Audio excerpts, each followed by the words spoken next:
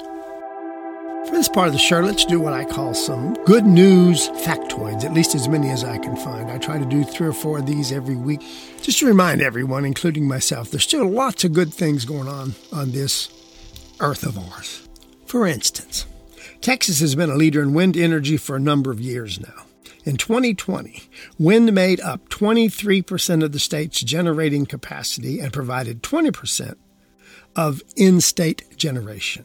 But although wind capacity in Texas has grown rapidly in recent years, solar power is expected to make up the largest share of the state's capacity additions over the next couple of years from this point on. Texas plans to add 4.6 gigawatts of utility-scale solar power this year alone, and 5.4 more gigawatts by the year 2022. This will give the state a total capacity of 15 gigawatts, which will really catch us up basically with California, the state with the most large-scale solar power. California currently has about 16 gigawatts of installed solar power and plans to add another couple of more over the next year or two. The current planned capacity for Texas will provide enough power for 5 million homes, taking into account the intermittency of solar energy. Much of the new solar capacity will be in the Permian Basin area out in West Texas, which is a particularly sunny place. Because solar generation is greatest in the middle of the day, when wind generation is typically lower, the transmission line infrastructure already is in place for the wind power to interplay with the online solar power, and between them basically run the homes 24/7. And we're not very far away, folks, here in Texas, and it's happening in other places, to also start putting in some very serious battery storage systems, so it won't really matter what the source of power is. There'll always be a backup there just in case we need it. And just as an aside, not directly from this, but it does fit in, we are also going to work so that what happened this past year in Texas doesn't happen again with that tremendously cold, freezing weather we had. We just didn't prepare ourselves. We didn't winterize. I guess we thought we never had to. That's now actually going to become a law. Before, it was only a recommendation by the power companies. Cost a lot of money, folks. It's going to be a year or two paying it off. They had to buy some of the most expensive natural gas they've ever bought. And you do realize it wasn't just because of wind or solar or natural gas. The whole system went down because it was not properly winterized for anything like that storm when it arrived. Even though the independent Texans that we are, we never want to think about this, but the real reason that this is even existing is the boom in solar power here in Texas is actually driven to a good degree by the federal solar investment tax credit that is available to project developers all over this country, as well as Texas. And also, one other thing I have to add is making it so reasonable is the ever-lowering cost of total solar technology. Just to show you how serious Texas has become, fully 1/3 of the utility-scale solar capacity planned to come online in the United States in the next 2 years, 1/3 of it now, is going to be here in Texas alone.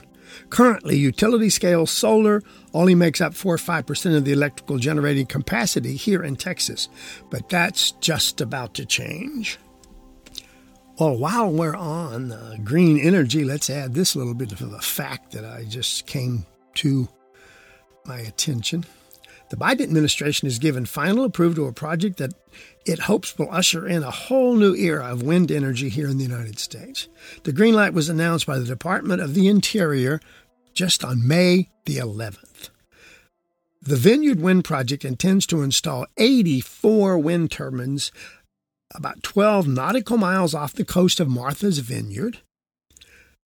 In total, Vineyard Wind will generate 800 megawatts of electricity, enough to power almost 500,000 homes. The construction project will create 3,600 jobs. The $2.8 billion project is a joint venture of the energy firm Avangard Renewables and a second company, Copenhagen Infrastructure Partners.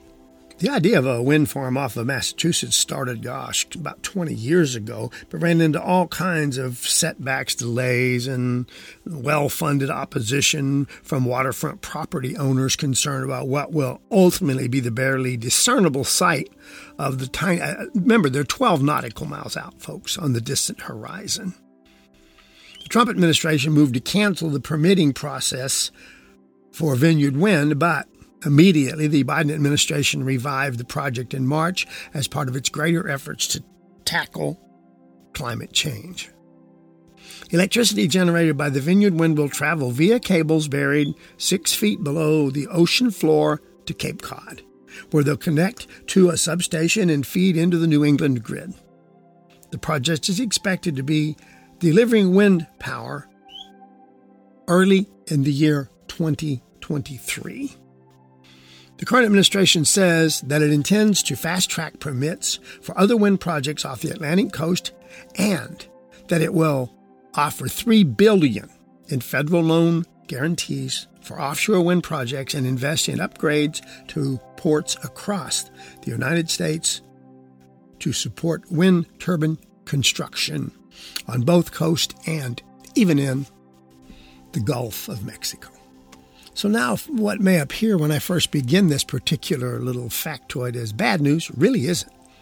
The glut of plastics is one of the world's most challenging environmental problems. I think I talk about it at least once a month. It's a real problem, folks.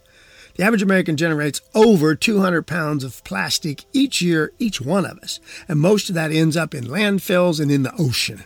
Researchers around the globe continue to work on potential solutions to this plastic waste problem. 2 years ago, scientists at Lawrence Berkeley National Laboratory announced the invention of a new plastic that could be the answer to at least a good deal of our plastic waste problem.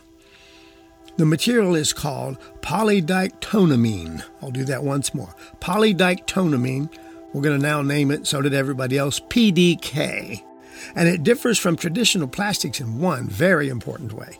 It can be recycled indefinitely, with zero loss in quality because it can easily be broken back down to its major constituents and be used to make brand new plastic as strong and as durable as the first generation.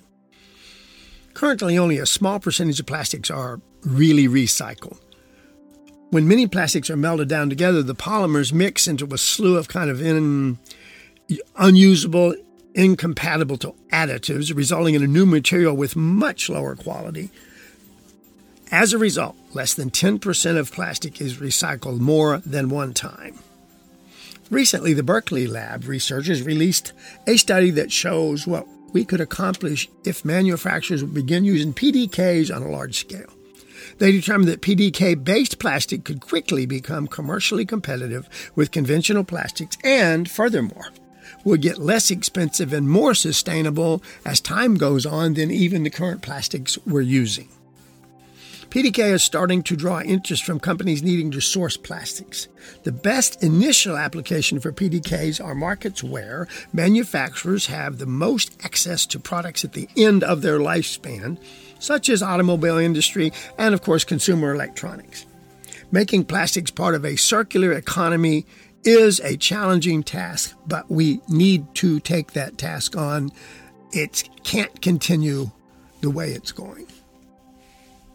As an aside to this, I don't have the article in front of me, but I remember most of the points about it. They've also discovered a few ways that even the plastics we're using now, we can get to break down. Strangely enough, one of the possibilities is nothing but the common mealworm. If everybody knows what a mealworm is, maybe if you've ever raised lizards or turtles or chickens, it's that little brown worm that's everywhere, a little caterpillar-looking thing. It's not. It's actually a worm. It's a larva. And they have found out they can break that plastic polymer down, and it's broken down far enough that it doesn't continue to exist in the environment in a dangerous way. Now, whether they can make that a large enough percentage to make it of any value, I really can't give you a good answer. It was just studied. I found it a year or two ago in one of the science magazines, and the tests they had done so far were pretty doggone amazing.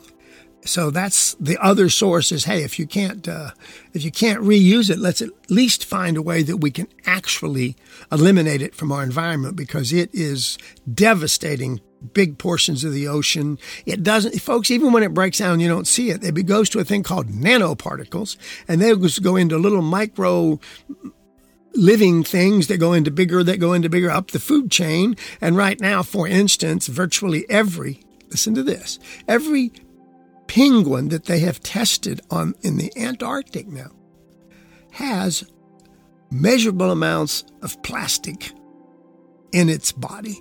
We're not sure what that's going to do long run to any individual animal, but it can't be good, and it doesn't serve any nutrient purpose or anything. So it is something that we need to address.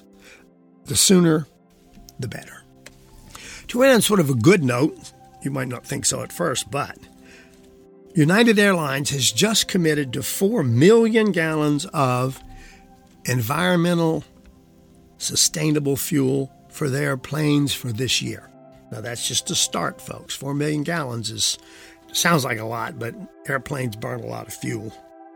They have committed to 515 million gallons, though, by the year 2023, which will mean that it will take a full 40,000 flights, wide-body airplane, between New York and London, well over a year's worth of pandemic air travel between the two cities. Why is that important? First, it's renewable fuel. Secondly, it's not near as polluting to the air. Airplanes, commercial aircraft now, put about 4 or 5% of the CO2s and other contaminants that contribute to climate change, what do you call it, global warming, whatever you want to call it. And that's not like a lot, but when you think of just airplanes putting in 4%, if we could solve that, it's not likely we're going to have electric, all electric airplanes anytime in the near future, folks.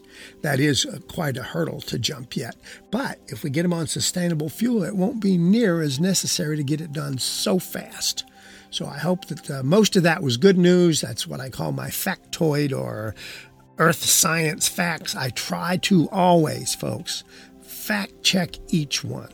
One of the things I complain about even on these kind of shows, whether I'm on the radio, if you're getting me there, or on the podcast, so many of the shows out there don't do it. They just tell you what they think and babble through their mouth, and they never look it up.